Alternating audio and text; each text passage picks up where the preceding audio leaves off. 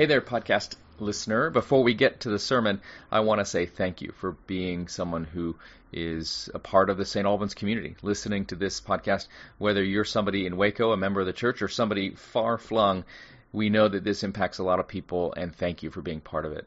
Second, as we end the year and you do your year-end giving, we would invite you to consider St. Albans, that this podcast, which benefits you and many others, is supported entirely by the giving of our listeners. So just go to stalbanswaco.org, or if that's too hard to remember, just Google St. Albans Waco and it'll come up. Go to our website and they'll see a blue circle at the bottom right-hand corner. It says Give on it.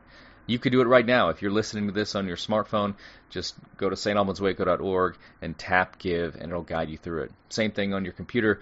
Just click on the Give circle at the bottom right-hand corner and it'll guide you through a quick, easy, secure online giving process. Again, thank you. May God bless you as you go through this Advent and Christmas season and head into next year. It's all grace, y'all. So, on to the sermon. Let's pray.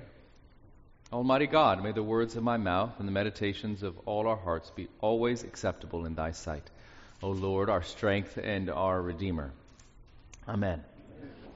The Smiths were a band active for 5 years in the 1980s, from 1982 to 1987. And if you were a rather angsty college student / precocious high school kid who was not athletically inclined, you may have listened to the Smiths. They were sort of indie before that was a word, and they combined upbeat British pop with very melancholy lyrics in a mixture that was like catnip for those teens who wore a lot of black. And the Smiths' lead singer was a guy named Morrissey, and Morrissey then went on to have a very successful solo career. And I promise I have a point, which is this. In 2004, Morrissey released an album with a song called I Have Forgiven Jesus. Well, gosh. You're not supposed to do that. He's the one who forgives us. What's the deal with turning the tables? Well, Morrissey, in this very, I think, bold and sort of courageous song title, it grabbed my attention, and I commend the song to you. And he is exploring his own relationship with the church, and like many people who grew up in the church, he grew up Roman Catholic and was in church every Sunday, and he found some of the ideas difficult, and some of the concepts did not mesh well with his life as the reality of life began to set in. The faith he was given in his childhood sort of ran out of gas, you might say. And so this song, the reason I bring it up is because it expresses something that is exceedingly common, which is disappointment with God. To be disappointed with God. Now, some of you may be actively disappointed with God. Some of you may just be disappointed and you haven't connected it to God yet. Give it time. But this is so, widespread. I was talking to someone who works at a large Christian institution, and this person said that, this is an educational institution, said that over half of their students no longer call themselves Christians. They're raised in the church, arrived as Christians, they've gotten off that train.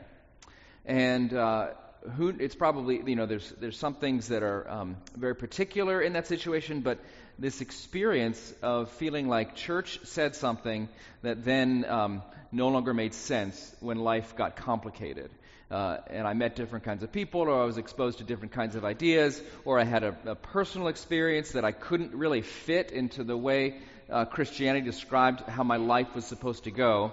And so, it doesn't work. And there's this disappointment with God and God's representatives.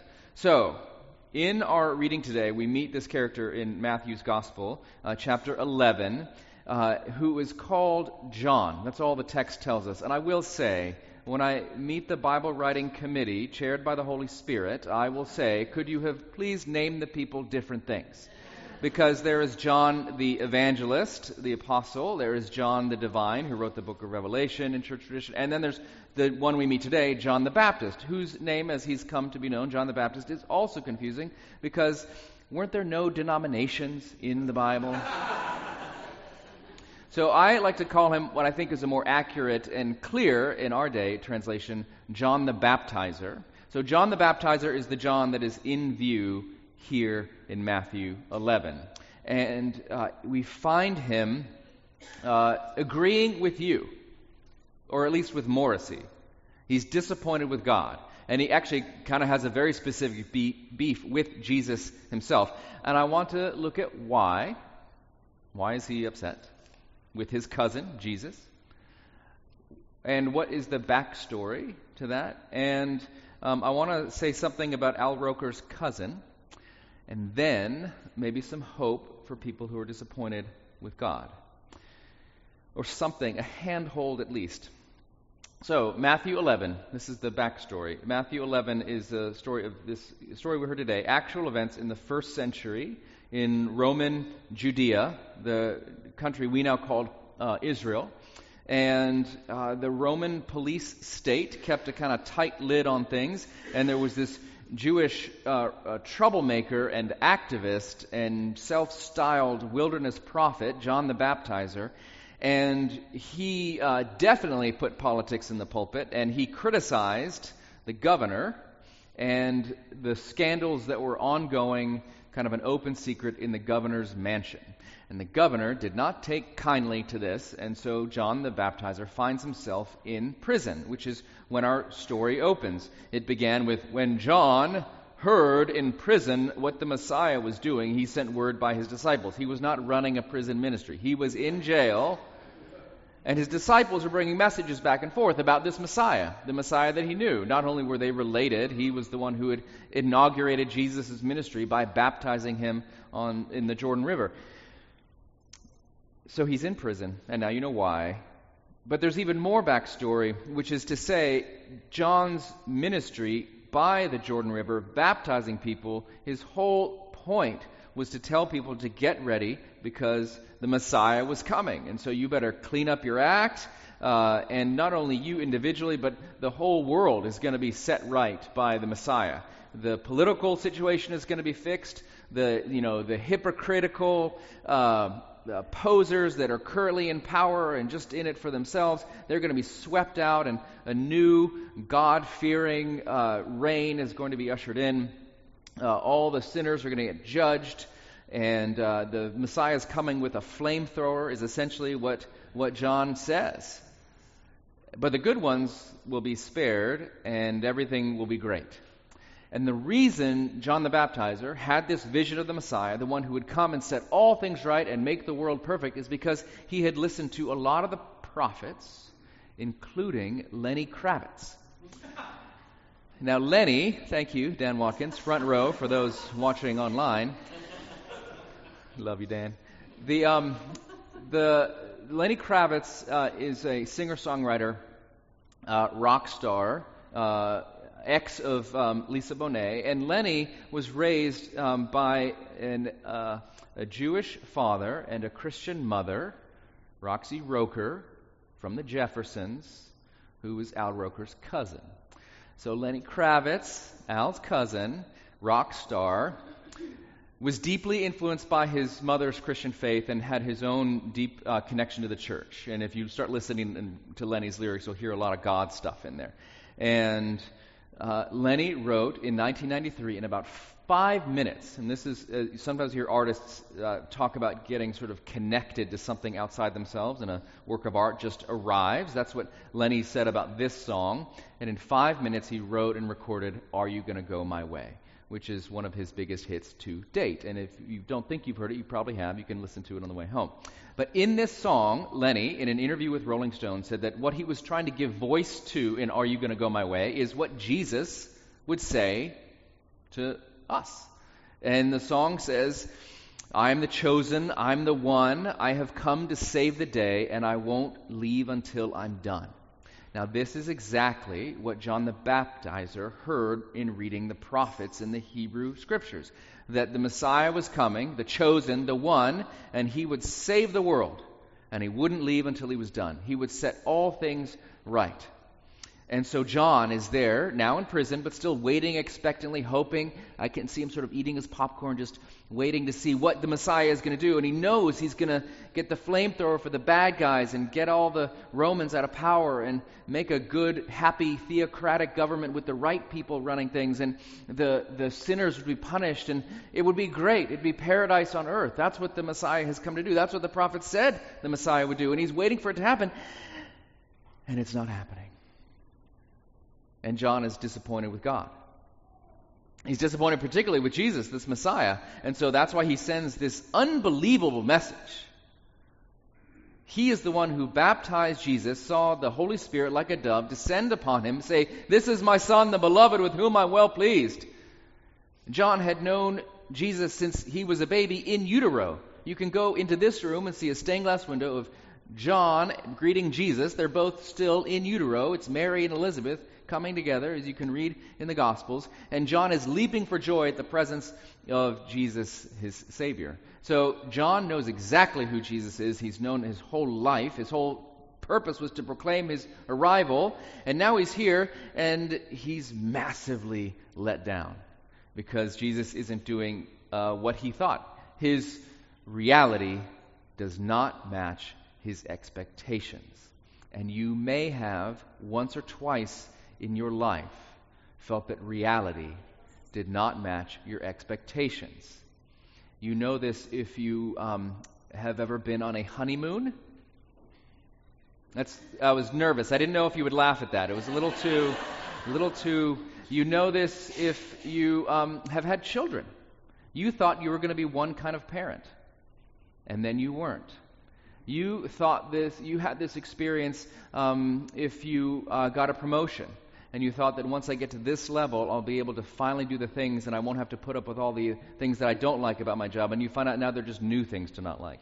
Everybody goes through experiences, and it's not to say there are not wonderful things about a honeymoon, about raising children, about being a human being, about having a job, but there are many, many things in life where you feel like reality does not match your expectations, and John is going through this in a deep way, asking the Messiah, are you really, maybe you didn't read what your job description was, Jesus, but you're not doing it right.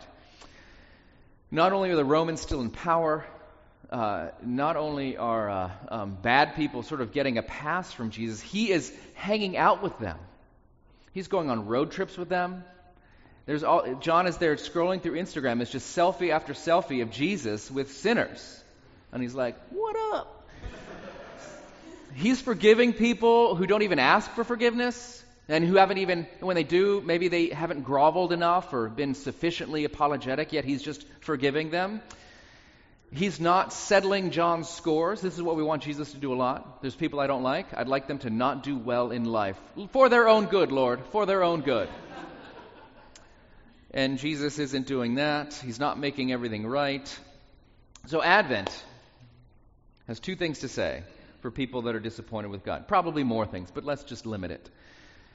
First, it acknowledges that you, like Mugatu, played by Will Ferrell and Zoolander, are not taking crazy pills.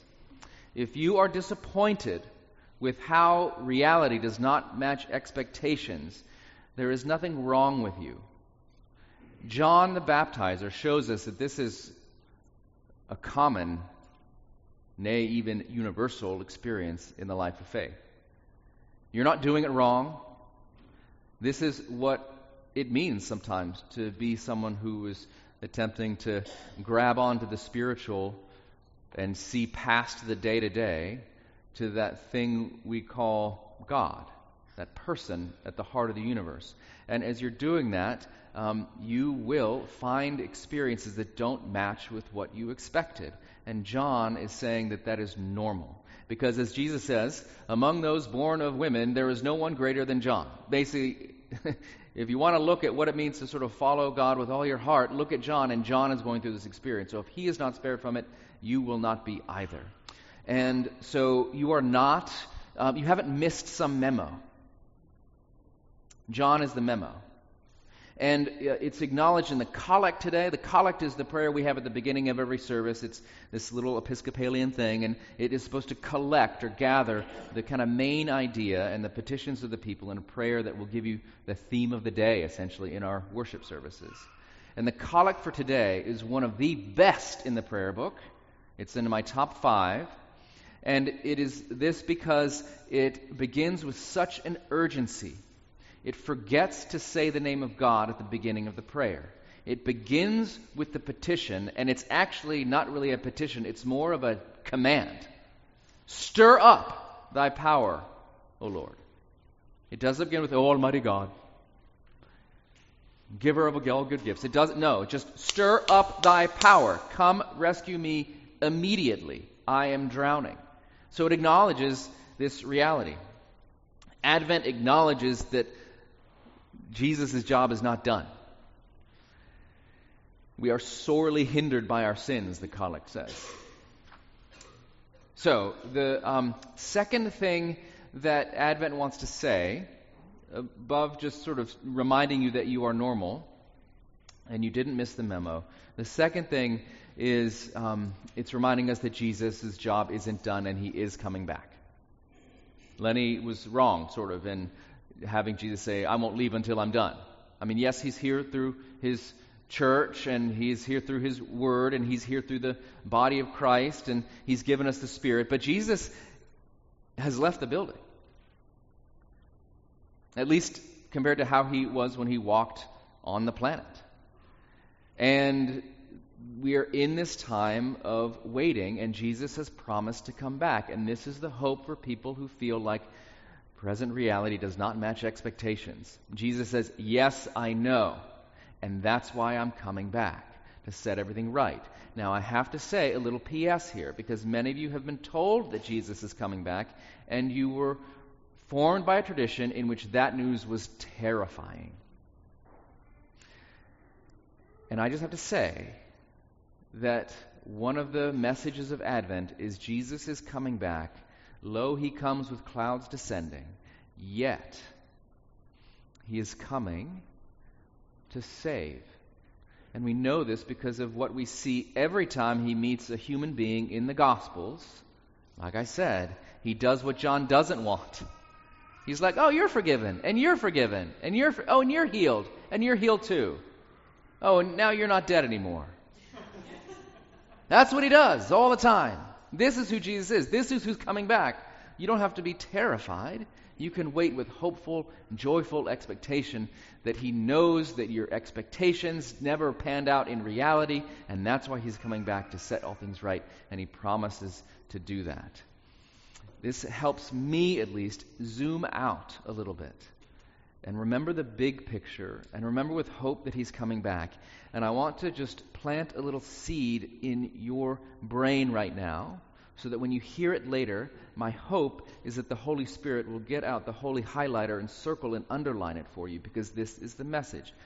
The other thing that changes year to year, and Sunday to Sunday, in the Episcopal liturgy, not just the collect of the day, but something called the proper preface, which when we go to the Lord's table for Holy Communion, we'll do the thing, the Lord be with you and also with you, etc. And then there's a part called the proper preface that changes. And and it's always asking God to do something. And in this one, we say that we would rejoice to behold your appearing without shame. And until that day, I bet there will be many times where you feel both shame and fear. But I pray that this will ring like a bell in your ears this morning when you hear it, and that the Holy Spirit will call it to mind as you walk through your life, as you leave this place, that because of who we know Jesus is, you can rejoice without shame or fear. Imagine. No shame or fear. And whether you feel it or not, because of what Christ has done, that great mystery, that can begin today. Let us pray. Almighty God, stir up your power. Help us now. And especially help us to believe that we can let go of shame and fear because of your great love for us that you've shown us in your Son, Jesus Christ. in whose name we pray. Amen.